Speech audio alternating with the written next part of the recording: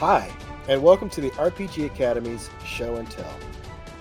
Show and Tell is a show where we like to bring on someone in the RPG space doing something awesome and see what they're working on. I'm Mo, and today we're talking to Scriv the Bard, designer of Bard, the RPG.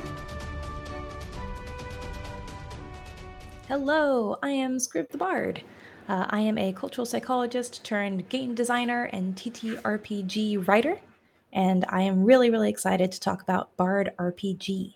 This is my first original system. It is an all ages, genre agnostic tabletop role playing game inspired by concepts from literature and psychology. Why'd you get into game design?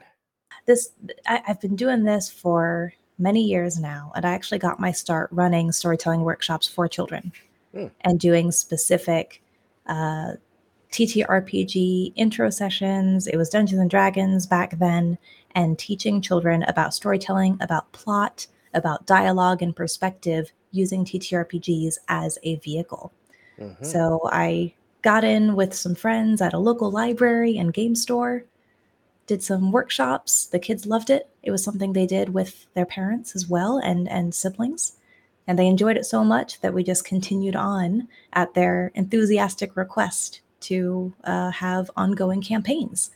That eventually turned into creating my own content, specifically designed around kids, seeing how they reacted to different things within the game. Did some blogging, did some self publishing, all of that culminating with today talking about Bard RPG here. Woot woot! That's Yeah. awesome. You sound much smarter than some of those people who woke up one day and said, "I'm gonna write a game." I'm Not sorry. so That much is to because I say have woke smarter up. than me. No, because before I said, "I'm gonna write a game," I said, "I wanna write a book." Oh. And that never happened. Not Oh. yet. Not yet. Well, I can say Bard RPG is my first fully solo book, so Mm-hmm. that's good. And I do Okay. have other things on the back burner for the future, but that is for another time. Nice. What is the experience players are going to have playing Bard RPG? Oh, so hopefully they will find it to be a rules light, very enabling system. So with Bard RPG, it is genre agnostic. So that means all of the game mechanics from character design to learning how to use plot points, learning how to wield story threads to twist the plot and the progression of your adventure in your favor. It's all meant to be very flexible. So this game has been specifically designed to fit any kind of setting, any kind of story you would like to tell. That's awesome. But what feelings am I going to have? What's Hope what's the thrilling part about playing this game? That's a very good question. So I would say the first feelings you would have when you begin playing Bard RPG and you begin with your archetype is hopefully something akin to self-discovery. You're Mm. being very introspective. Your Hmm. archetypes are built based on your will and motivations and how you interact with the world. So you can think about it from the perspective of yourself, like a personality reflection, Hmm. or from the perspective of a character type that you would like to embody. So these are based on the Jungian archetypes that we find in different psychological assessments as well as literature, all throughout history. Every story has some variation of these archetypes. And this is a way to have that self reflection, to have a bit of that self discovery as you find yourself in any adventure that you could come across, anything that you could spin with this story. Once you have that and you connect with those archetypes, with your own inner archetypes, hopefully another feeling you'll have is empowerment and discovery. And the Nice. feeling that you can shift the adventure. This is not a plot driven style of gaming. This is very much character driven style. And does everybody play a bard in this game? No, not at all. So the archetypes are split into 12. You Hmm. actually have a total of 36 different options. So you'll have 6 will subarchetypes and 6 ability subarchetypes. And these are things like the leader, the hero, the creator, the innocent, the explorer, the inventor. And by pairing together these different elements of your archetype, that is how you would create what we call in other systems your class. Those archetypes will help you connect with what the inner motivations are, because everything you do is motivated by something internally, some sort of inner drive. And then they will also help you determine what your action stack is. So you have every character will have access to the same 4 actions. You've got your physical, your supernatural, your technological, and your social. But then depending on your archetype, that will tell you what your primary, secondary, tertiary, and inferior actions are. So everyone has access to these. You don't need to memorize a whole list of spells or abilities. As long as it fits within that domain and you are using these actions, you're driving that story forward with that archetypal motivation, you can do a whole range of things, which is what makes it good if you want to do maybe fantasy or sci-fi or horror or Western, whatever the genre may be. The archetypes and the action stacks can be molded to adapt that. Nice. This is very interesting. So, what normally I ask, what do the players get to do in this game? But I'm going to kind of do it backwards and say, how do you support GMs and kind of helping with like create an adventure in this? So when it comes to creating an adventure, we do have options for both narrator-led or GM-led, but also shared narration or like a rotating GM kind of style. Right. And you might be familiar with this already. The progression, the structure of a typical Bard RPG adventure is based on Kisho Tenketsu storytelling style, so a 4-act structure. So within this Bard RPG guidebook that will hopefully be available by the time this podcast comes out, at least in PDF form, if not physical, we have a story map structure guiding the players, guiding the narrator especially, through the introduction, the development, the twist, which is very characteristic of this storytelling style, and then finally the resolution at the end. So you're also learning about how to structure a story, how to structure an adventure as you play through, as you go along.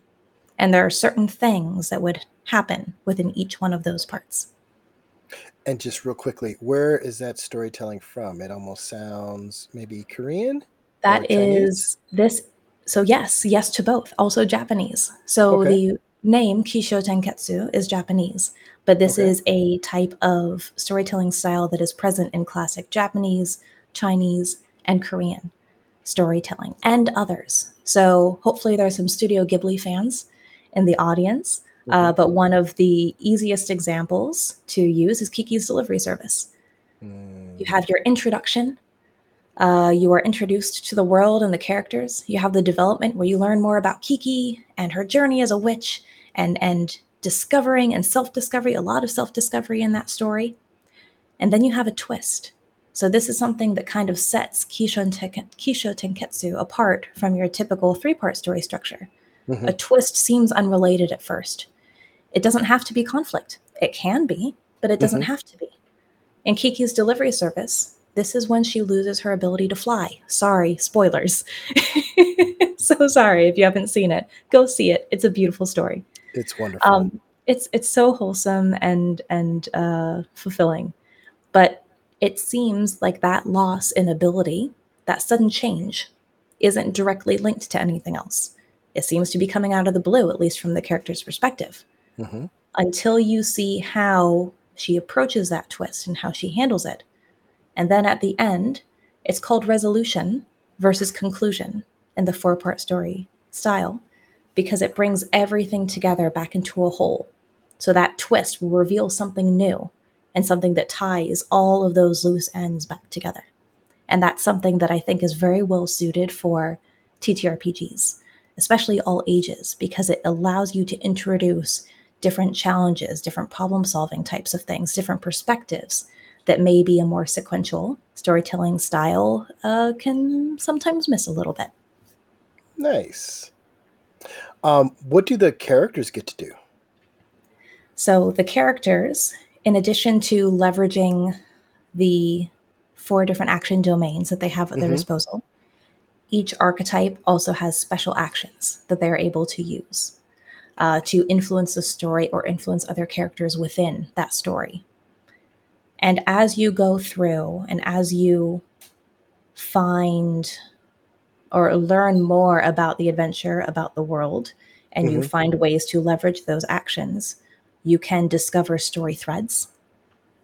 These could be bits of information, it could be an object, it could be a person, something that will lead you to the next development or help you pull. Imagine even pulling the threads, pull the story towards the development or towards an outcome that you prefer. You can also earn plot points. So, plot points are shared, expendable resources that you discover through accomplishment of goals, through forging bonds, through discovering and using threads. And you can use those to power up an action. You can use them to level up. At the end of each session, you have a reflection phase. So, Hmm. imagine sitting around a campfire, reflecting on what happened, reflecting on how your character may have grown. So, Right. you can use them for leveling up. You can also use them if you have enough collected all together as a team. You can use them to invoke a very powerful ability called the plot twist. So this is where you have more of that literary inspiration coming through. The Hmm. plot twist could be the reversal of a condition. It could be the reversal of an event. It could be the introduction of something crazy and zany. Or it could be Deus Ex Machina and something very Right. groundbreaking could be introduced. We've got a fun little roll table in there too. But all of these different elements, all of these different game mechanics are focused on giving you the power to change the story. Hmm. Um, what is the so you mentioned Kiki's Delivery Service. You Yes. mentioned that this was a kids game. Um, what is the main conflict or challenge in this game? So that is harder to answer. And I would say it's all ages versus just for children, but it Right, right. is designed specifically to be accessible to younger players as well and new players. Hmm. So the challenge will be dependent on the type of genre that you use. Of course, if you're going fantasy, if you're going magic and swords and fantastical beings and beasts, it could be something like a dragon. You know, you're Hmm. trying to awaken a dragon or some sort of deity or stop one from being awoken.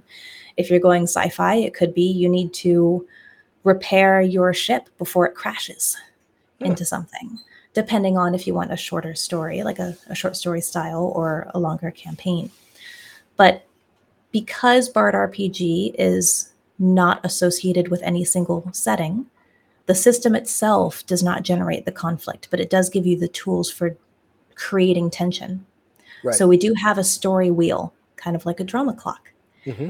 Bard RPG uses a story wheel that you can either drive forward due to successful actions or turn backwards, depending on the complexity. So rather than Right. having something that is constantly ticking, it can, but your actions will determine either progression or regression from the goal.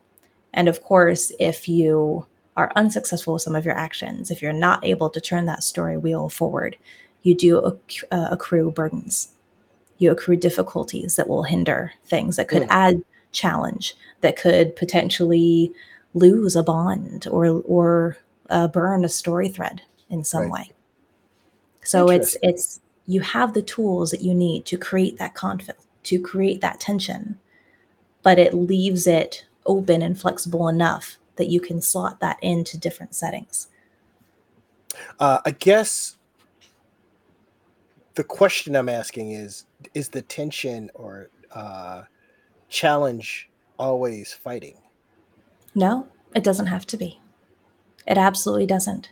It could be combat focused if that's what you Hmm. like, but Bard RPG is not designed to encourage combat over other things. So, for example, we don't have hit points.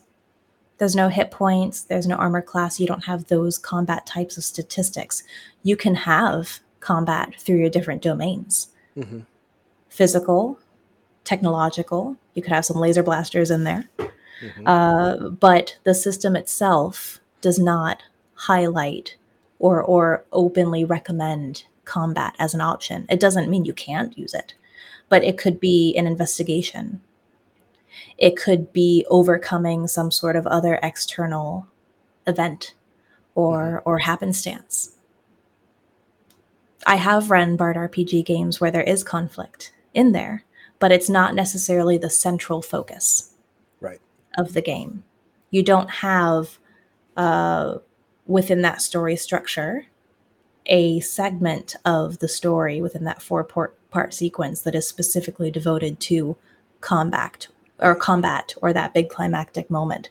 It's more about the twist and then how things come together, whether that is a big bad moment or whether that is discovering that the treasure that you thought was buried inside this ancient tomb is something else. Gotcha. So it's not maybe best for running Marvel movie games, which always have to end in big climactic battles. I think it's Perhaps in the contract. We have explored superhero genre as a storytelling. And this is an interesting conversation, though, because you're talking about Marvel, you're talking about all those different things. But if you talk about it from the perspective of like the genre, what makes a superhero genre? Right. You've got your outstanding abilities. You've got Marvel and DC are doing a very particular thing that in the movies that isn't even what they do in the comic books. So like I think people are getting really tired of it. So like I've fallen off the wagon a little bit. Most of my friends have. Yeah. They do become formulaic, and there are reasons for that. Because the Marvel and the DC movies, I'm not saying this is right or wrong, but they are very much geared towards Western audiences. And the more traditional storytelling structure is that 3-part, where you have the climactic moment, you have all those glorious battles. There is a central conflict. And without that central conflict, it's hard to really find a story in the 3-part structure. Fighting the conflict. And without fighting the conflict. The conflict has no meaning. No, I absolutely agree. There are all sorts of struggle, and it depends on the core elements of the genre that you want to use. So within Bard RPG, we have sample story maps, all of which have conflict and tension, just not always fighting. But we have representations of fantasy, of sci-fi, and Western storytelling within the artwork and within the story map samples in the guidebook. Nice. All using the system. So you mentioned that this will be up by the time this episode goes out. Where will people... Oh, well, actually, let me ask you a different question first. Are there any APs for Bard RPG? Perhaps it'll be out by the time this is done. There will be. I have some, as of right now, as of the recording, I have some actual play examples, early alpha and beta testing of the game on my Script the Bard YouTube channel. You will see Heroes of Iyastera, which started off as a D&D 5e fusion that we then shifted into Bard RPG. And then you have Outpost 5, a sci-fi Western genre mini campaign that does use the Bard RPG system. And there's something very interesting about playtesting in front of a live audience when you're streaming. You get to do a lot of discovery and a lot of adjustment as you are going along and as people are asking questions. It's wonderful.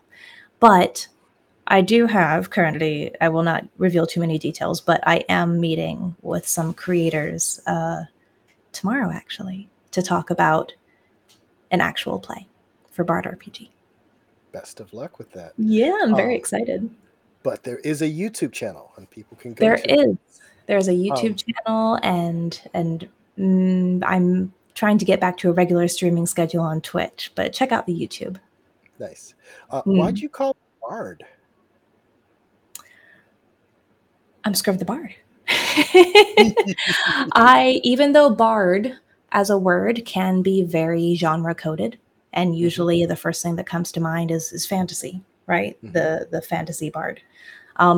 I really am inspired by the classic storyteller and the different storytelling traditions that we have seen grow over generations and generations of humanity and across every different culture. Every culture has something like a bard. Every culture has storytelling styles. So I felt that having a system that was so focused on storytelling traditions and the introspection and literature, it was very appropriate for the name of bard. Nice. How can listeners support you and find your game? Go to tatteredbear.com. So I am part of the Tattered Bear team. I am a chief editor and production manager over there and client outreach. And I am keeping Bard RPG in the shop. So right now it is available in PDF format on Tattered Bear. I will eventually have additional physical copies done. However, I need to get through Kickstarter fulfillment first. So if you are one of the lucky and very appreciated scribblers out there who backed the Bard RPG Kickstarter, hopefully you will have your book by now. If not, you will very, very soon. But for everyone else, please go support Bard RPG through Tattered Bear. Yay. I'm looking forward to seeing some APs and figuring out, if I can get a group together to play your game. That would be amazing. Yes. Thank you for joining us, Scriv. Thank you so much for having me on. This was wonderful. Thanks for listening to the RPG Academy podcast. We do this show out of love for the hobby and the desire to be ambassadors, welcoming more people into this community. All of our website content will always be free to use and utilize. But there are expenses related to the show, and if you enjoy what we do here, then please consider supporting us in some way. You can do so as simply as rating or reviewing us on iTunes or your podcatcher of choice. If you're going to purchase anything through Amazon or DriveThruRPG, consider using our affiliate links first, and then we'll get a small percentage sent back to us. You can do a single direct donation through PayPal using the paypal.me/therpgacademy, or consider joining our Patreon campaign at patreon.com/therpgacademy. And for a donation as low as $1 a month, you'll get access to lots of extra goodies, including bonus minisodes, invites to monthly one-shot games, one-sheet adventures, and more. Please consider following us on Twitter and Facebook, or join our Discord, where we like to try to keep the conversation going with our fans as best we can, and are always looking to talk and chat more. Or do none of that. Just continue to listen and enjoy our show, because honestly, that's enough. Thanks, and remember, if you're having fun, you're doing it right. We'll see you next time.